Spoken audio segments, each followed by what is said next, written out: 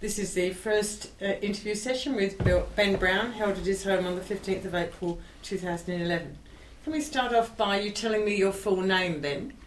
Alfred Benjamin Brown, of 5 Munro Street, East Fremantle. But spent 65 years in Mosman Park and Cottesloe area. When were you born? Born on the 4th of September 1923 at 5 Perth Street, Cottesloe. At, what was the name? Nurse Loveland's. Nurse Loveland's baby factory. It's a lovely name for a baby factory, isn't it? And who was your dad? My dad?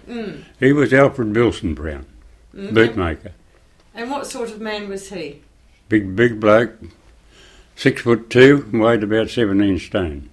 Wow. And your mum and dad came down from Morgan, Scholefields, in 1911 and built the house at 2 Stewart Street in 1913. And Ted Fieldgate in Mosman Park, he was the builder. And the block of land in the house cost £350. But got a bit more for that, more than that when we sold it. I would hope so. And what was the bootmaker shop like? Where was it? In Stirling Highway. Dad made quite a bit of money, and my grandfather had quite a bit of money, and bought properties in Mosman Park. Ended up they had 23 properties altogether. And when Dad turned 65, he said to me, "Look at this, son," he says, "here's a mortgage," he says, "the last one I've got to pay off. That's it, I've paid it off." And he says, "We've got 23 shops and houses." Yeah. But he still ran the bootmakers?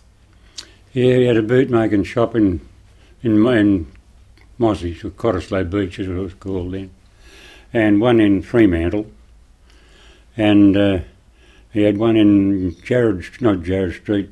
Napoleon Street, Cottesloe, and run by him and Mum. They shifted around a bit, but he always kept the one in Cottesloe Beach, and used to lease it out at different times, but the brother used to work there mostly. Yeah. Did he do other things apart from